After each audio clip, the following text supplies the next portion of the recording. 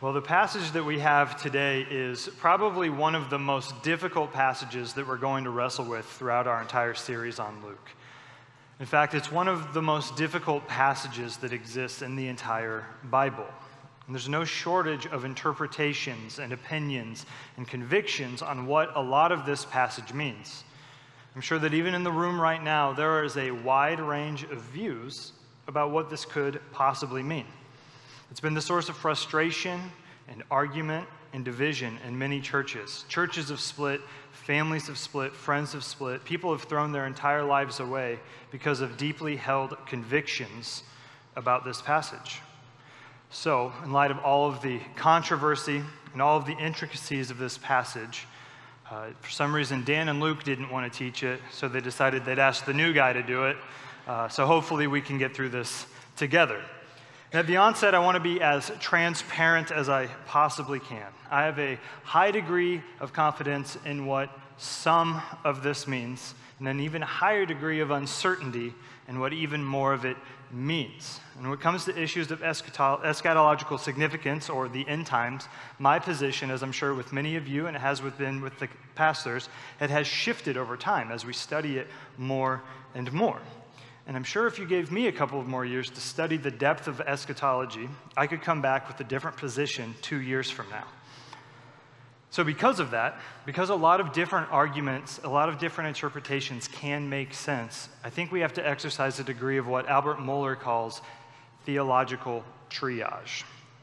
Triage is a term I'm sure many of you are familiar with. Doctors and nurses triage patients all of the time. Parents have to triage the needs of their kids at any given moment. In an emergency room, a broken leg is not as important as a gunshot wound, and a skinned knee is not as urgent as a broken leg.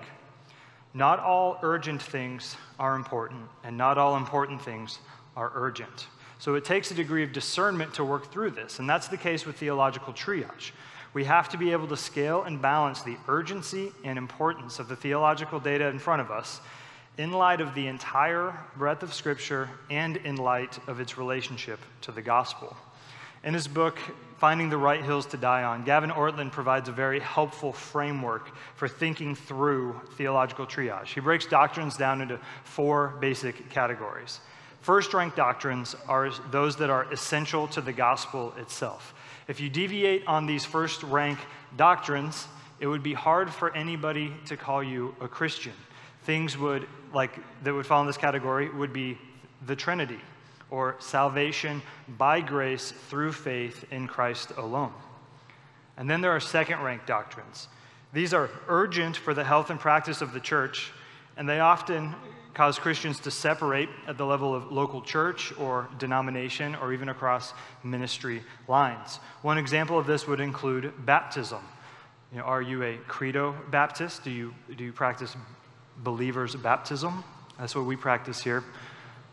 Or do you practice paedobaptism? Do you baptize infants? That is an issue in which churches rightfully separate on. Third-rank doctrines are important to Christian theology, but not enough to justify separation and division among Christians. Third-rank issues would include things such as the millennium or the rapture, or most things having to do with end times interpretation. Fourth-rank doctrines are unimportant to our gospel witness and ministry collaboration. These are things that are exciting to think about, they're intellectually stimulating, but they're just not all that important theologically. Things like, what kind of instruments should we or shouldn't we use in church? We're really bad Baptists because we have drums, but it's a fourth-rank issue that we've arrived at that conviction on. Or how many angels did God create? It's fun to think about, but it doesn't have any real gospel implications. What theological triage seeks to avoid is what can be called doctrinal sectarianism or doctrinal minimalism. Doctrinal sectarianism is the error that leads to a lot of unnecessary arguments and values truth at the expense of unity. Fundamentalist thinking has the tendency to fall into this camp by holding to the belief that all issues are first-order salvation issues. This causes a lot of harm and division among believers and churches. Doctrinal minimalism is the ditch on the other side of the road. which reduces the value of all doctrine down to third and fourth rank issues, and denying that there is even such a thing as a first rank issue. This is the error of theological liberalism, treating all doctrines as if they were third and fourth rank for the sake of a superficial unity, typically unity with the secular world. And so I want to ask before we get into all of this, are you the kind to put truth on the altar of some sort of false unity and ignore the implications of rejecting core truths of the gospel? Or do you sacrifice charity and grace when it comes to issues of lesser importance and choose to divide needlessly over them? If we swing too far one way or the other, it will destroy the church. So if we're going to try and remain balanced, gracious, and united, the goal would be to see all of this end time stuff here as a third-rank issue. There are probably even some fourth-rank issues at play. And I honestly wrestled all week with how much into the weeds I wanted to get with this. John MacArthur took 12 weeks to explain his view on Luke 21. We get 1 week. And I think that you probably need 24 weeks with John MacArthur because his view is all over the place. But I think if we approach this passage with a measure of grace and charity and love, we can disagree at the end of the day about some of the specifics, but still have a high degree of gospel unity. So to outline our time, I want us to look at the following. First, the prophecy. Second, the problem. Third, an interpretation and some challenges. Fourth, what it means for us today.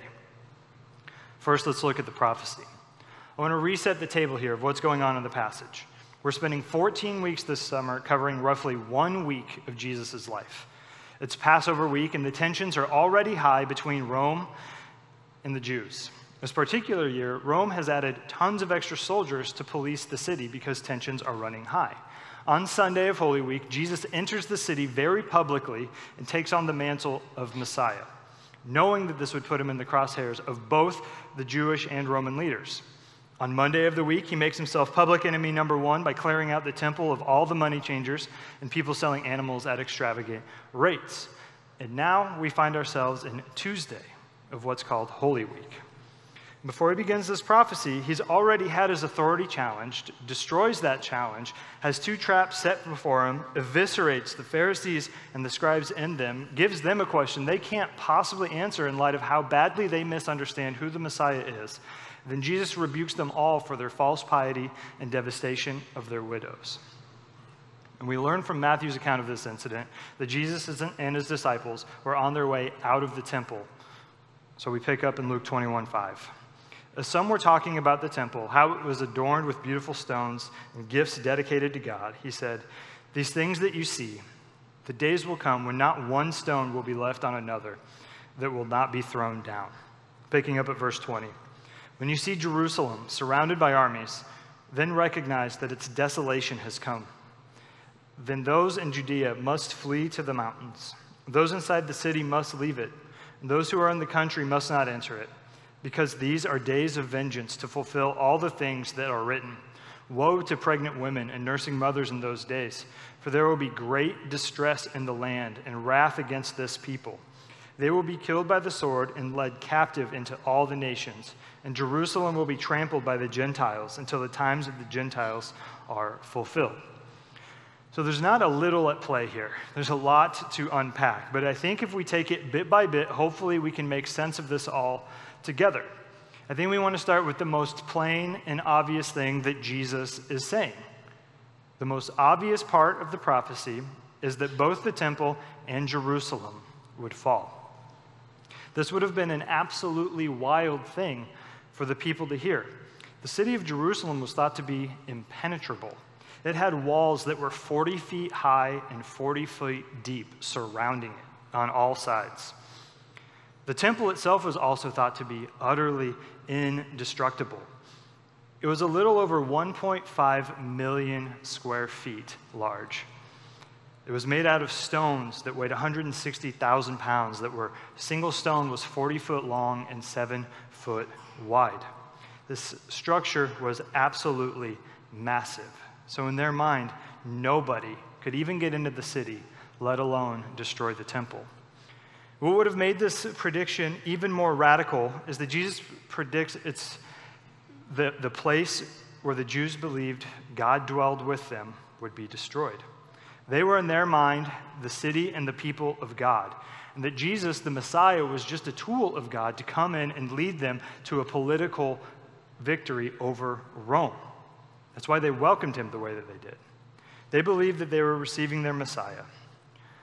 But Old Testament scholar J. Daniel Hayes points this out.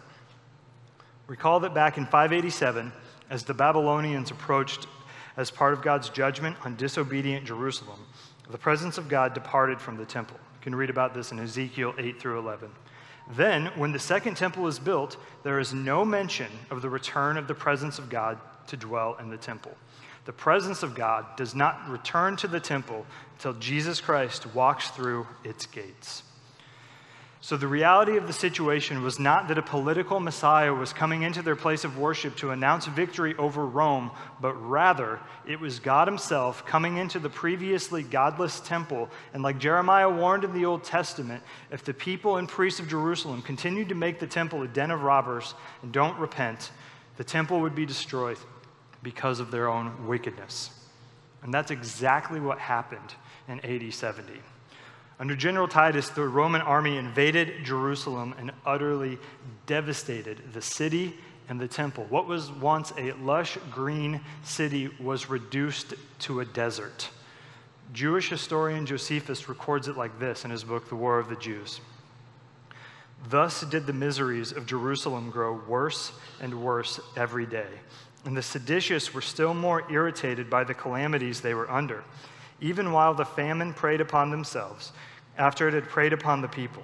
And indeed, the multitude of carcasses that lay in heaps one upon another was a horrible sight, and produced a pestilential stench, and was a hindrance to those who would make sallies out of the city and fight the enemy. But those were to go into battle array, who had been already used to 10,000 murders, and must tread upon those dead bodies as they marched along. So were not they terrified, nor did they pity men as they marched over them, nor did they deem this affront offered to the deceased to be any ill omen to themselves. But as they had their right hands already polluted with the murders of their own countrymen, and in that condition ran out to fight with foreigners, they seemed to me to have cast a reproach upon God himself, as if he were too slow to punishing them. For the war was not now gone on as if they had any hope of victory, for they gloried after a brutish manner in that despair of deliverance they were already in. And that's a very bleak description coming from somebody who lived through the destruction of Jerusalem and saw the destruction of the temple firsthand. And we could spend a long time unpacking the implications of that, how it would affect Jewish life in that day, and how it all played out leading up to the destruction of the temple. But the main thing to understand, though, is that this actually happened in the year 70 AD. This part of the prophecy actually happened, and it's not all that problematic. Where the real problem comes in is at the end of the discussion. It's not all Jesus says. At the end of the discussion about the destruction of the temple, Jesus says this: "Then there will be signs in the sun, moon, and stars, and there will be anguish on the earth among nations, bewildered by the roaring of the sea and the waves. People will faint from fear in expectation of the things that are coming on the world. Because the powers of the heavens will be shaken, they will see the Son of Man coming in a cloud with power and great glory. But when these things begin to take place, stand up and lift your heads, because your redemption is near." And herein lies the problem. There seems to be a major departure here from the destruction of the temple to the second coming of Christ. And the reason this gets really complicated is because of verse 32, in which Jesus says, "Truly I tell you, this generation will certainly not pass away until these things take place." And this one line has been the source of much controversy, many headaches, and much division over the centuries. If Jesus didn't say this generation will certainly not pass, it wouldn't be that difficult. You know, we could say, yes, the temple was destroyed and now we wait. But he described his return with it, and then he said, surely this generation will not pass. We have to deal with it now.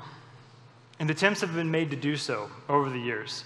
And at the risk of being way too reductionistic, there have been basically 4 views that have developed here as it pertains to what's described both here and the events of the book of Revelation. Really quick, there's the preterist view that says all of these events happened between Christ's first coming and the writing of Revelation. So it's all already happened.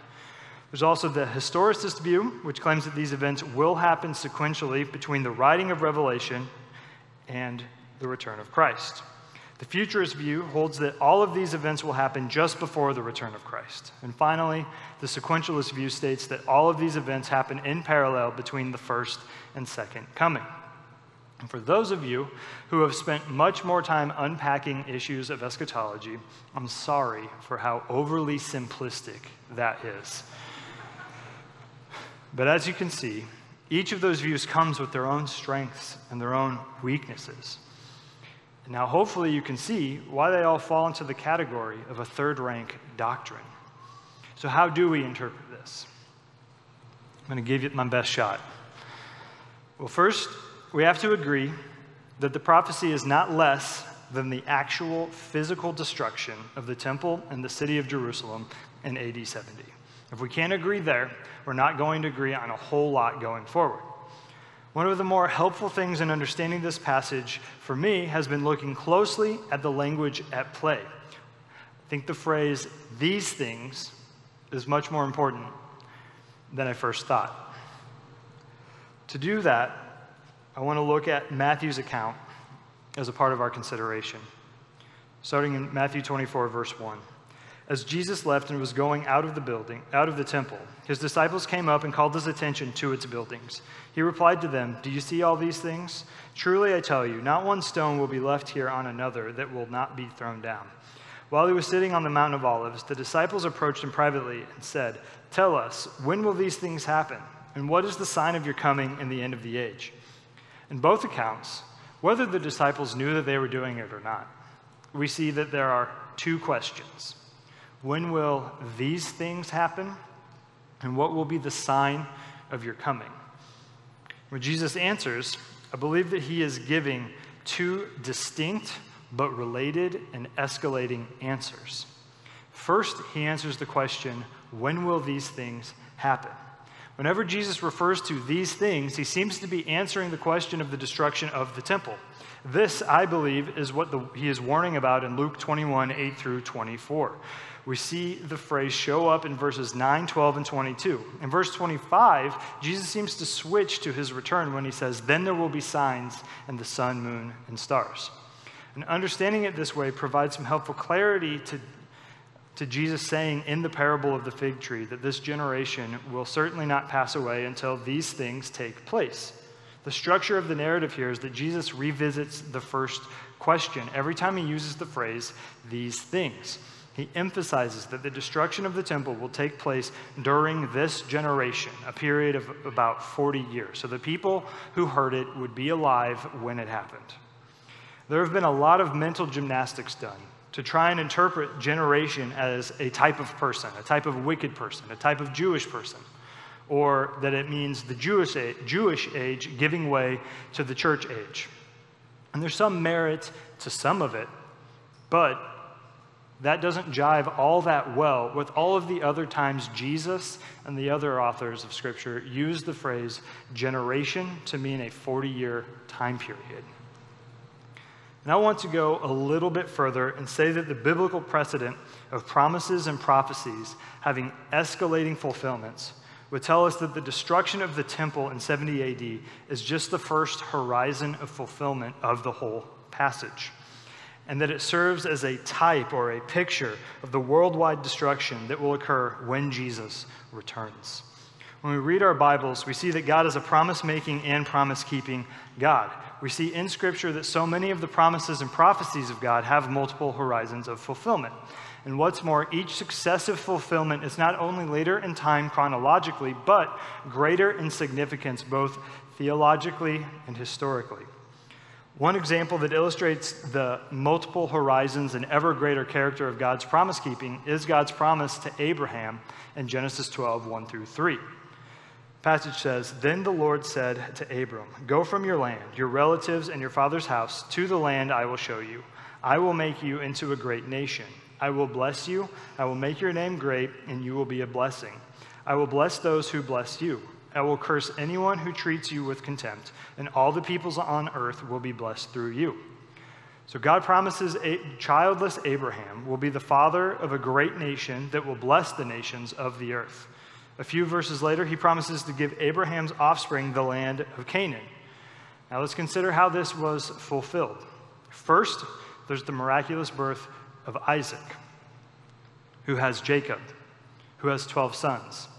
Those sons have many, many children. And by the opening of Exodus, there's so many Jewish people that Pharaoh's intimidated by them and enslaves them. And Joshua recounts the story of how the nation of Israel conquered the land of Canaan. And by the time of King Solomon, the nation is prospering greatly. And of course, Jesus is the true promised offspring of Abraham. Paul makes that very clear in Galatians and in Romans. And by faith in Jesus, men and women from every nation are blessed as they become children of Abraham. They become a spiritual nation that spreads to the very ends of the earth. But like Abraham, we find ourselves again as aliens and strangers. But there's still more to come. There's going to be a new heaven and a new earth where we will all be a great nation of all God's people under God's rule. So how many times was God's promise to Abraham fulfilled? I count at least 7, all clearly identified in Scripture, and each time greater than the time before it. So when we read a passage of Scripture that contains a prophecy, we want to see where and how it's fulfilled throughout the entire storyline of the Bible. And so, at least I believe it is with our passage today. The first horizon of fulfillment was the destruction of the temple, an act of judgment on wicked and rebellious Israel. And the point of Jesus telling us in Luke 21 or Matthew 24 and Mark 13 about his second coming is to tell us that, like all of the promises of God throughout history, we are making our way towards a greater, ultimate, eternal fulfillment. We have to factor in what Jesus says in Matthew 24 and how we understand both the destruction of the temple and his return in this passage. I just want to look at it briefly because so much of the concept in this passage will be looked at next week. But it does say, "Now concerning that day and hour, no one knows, neither the angels of heaven nor the Son, except the Father alone. As the days of Noah were, so the coming of the Son of Man will be. For in those days before the flood, they were eating and drinking, marrying and giving in marriage, until the day Noah boarded the ark. They didn't know until the flood came and swept them all away. This is the way the coming of the Son of Man will be. Then 2 men will be in the field. One will be taken and one left. 2 women will be grinding grain with a handmill. One will be taken, one left. Therefore, be alert, since you don't know what day your Lord is coming."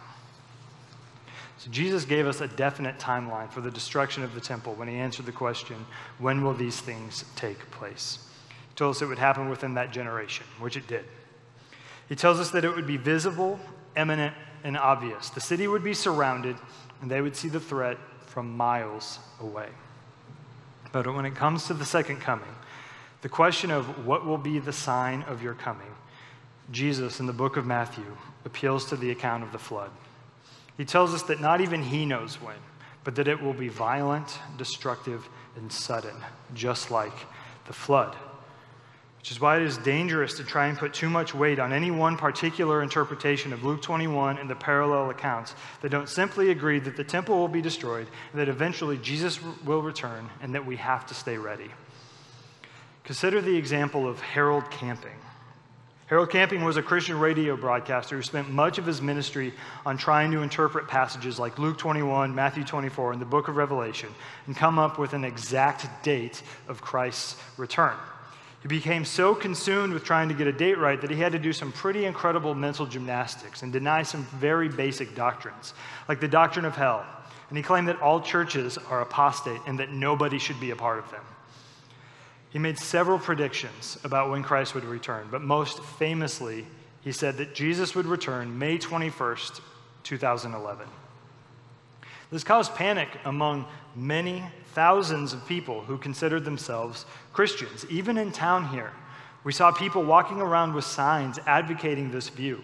Thousands of people quit their jobs, cashed out their retirement, stopped paying their bills, all because they bought into this. They thought the day was coming.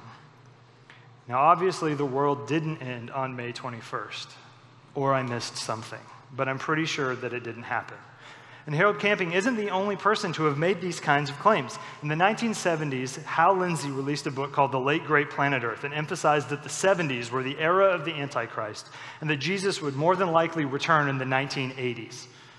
And even more recently, Pat Robertson, founder of the 700 Club, said that Russia was compelled by God to invade Ukraine in preparation of a massive end-times invasion of Israel. The examples could go on and on, but this just highlights why we have to be careful. This is why we can't make so many issues of eschatology a first-rank issue and divide over it. Instead, we need to take what's obvious and be charitable and faithful in our study of the rest and learn what we can. So to end, I want to look at what this passage teaches us about how we ought to live today. Even though prophecy has future events in mind, it always has implications for how we ought to live right now. I believe that there are at least 4 things for us to take away. First, we're given a reminder. The temple was a place where the people of God went to worship God. And we're told that there is a day coming when the whole thing will be destroyed. This doesn't mean that the worship of God comes to an end. What it tells us is that the temple is no longer necessary. Consider 1 Peter 2. As you come to him, a living stone, rejected by people but chosen and honored by God, you yourselves, as living stones, a spiritual house, are being built to be a holy priesthood to offer spiritual sacrifices acceptable to God through Jesus Christ. We are now the temple of God. Jesus promises us that the Holy Spirit, the presence of God, the same God who dwelt in the tabernacle, who dwelt in the first temple, will no longer dwell in a stone building, but in our very hearts. And we're being built up, not as individuals, but as believers together in the church. So we're reminded here that the temple that Jesus is concerned with is us. We are the house that the Lord wants to be beautiful. But we miss that, don't we? Can't we be distracted like the disciples were? I don't know if you caught their distraction. They had just witnessed Jesus giving a series of incredible, rich, powerful theological discourses. And on their way out of the temple, they're like, wow, Jesus, aren't these stones cool? Like, look at these curtains. Aren't they dope? There's so much gold and grapes and leeks. They talk about leeks a lot. Like that's what you want to talk to Jesus about on the way out? It's fairly obvious that we're in the middle of a renovation here. It's a really exciting thing. A lot of really hard work has been put into the design and construction of it all. And I'm sure that throughout our time here tonight, many of you have checked out mentally and looked around and thought, this place is going to be awesome when it's all done. And it will be. It's a great thing to have a beautiful space to worship in. However, it can't be the main thing. Because at the end of the day, it's just a building. God doesn't dwell here in a special way like he did the first temple or the tabernacle. He dwells here because he dwells in us. You know, what if this building was modeled after your heart? What would it look like? Is it a place that you would be excited about the presence of God entering? Or is it a place you would be ashamed of him to enter? Do you realize that that's the reality of our situation as Christians? Before we came to know Christ, our lives were just like the second temple, adorned with all sorts of things, but full of deceit and corruption and void of the presence of God. By birth and by choice, we have rebelled against the Lord. But Jesus came to pay the full cost of your sin, of my sin, and has promised that we will receive the Holy Spirit as a deposit, guaranteeing our inheritance. And the place where the Holy Spirit will dwell is in our hearts. So if you're here and you profess to be a Christian, are you honoring the Lord in your heart? Are you allowing the Holy Spirit to sanctify your thoughts, your actions, and to conform you into the image of Christ? Or is your heart so full of anything and everything else that there's simply no room for him? Next, we receive an admonition from Christ. When Jesus answers the question about when, he tells us, watch out that you are not deceived. We're told to be on guard against all kinds of deception. There were many false messiahs that attempted to lead Israel. And in our day, there are so many people who claim to be Christians and teach all sorts of false ideas about Christ. Many will come and say that the end is coming right now. We already looked at some of these predictions. And it's not just false messiahs, false teachings, and predictions. We're also told to watch out for persecutions. Jesus doesn't allow for us to think that association with him will be a life of rainbows and butterflies and sunshine. That's not what we signed up for. It's not what we're invited to. We're invited to war. We're in the midst of one of the most radical cultural shifts that we've ever seen as a country. And the more tightly we hold to a biblical worldview and a biblical ethic, we will be accused all the more of being ignorant and intolerant and bigoted. Ironically, with language that is itself ignorant, intolerant, and bigoted. While it's true that none of us face the death penalty right now for claiming the name of Christ, like so many do in other countries, we will increasingly be at risk of losing our jobs, our reputations, our relationships. If we're surprised by this, then we're already deceived. Next, Jesus gives us an exhortation. Look at verse 13. This will give you an opportunity to bear witness. Therefore, make up your minds not to prepare your defense ahead of time. For I will give you such words and a wisdom that none of your adversaries will be able to resist or contradict. You will even be betrayed by parents, brothers, relatives, and friends.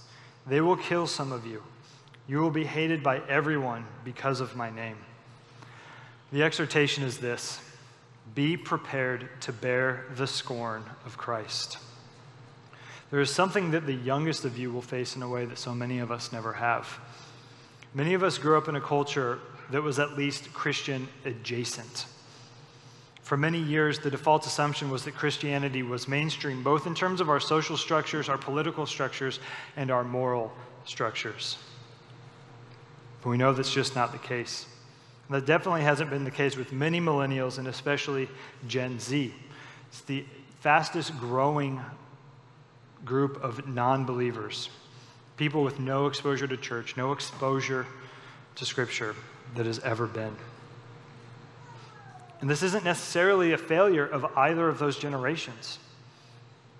It's a failure of all Christians to not count the cost of following Christ and not passing on the importance of counting the cost to the next generation. So I ask, have you done this? Have you really counted the cost of following Christ?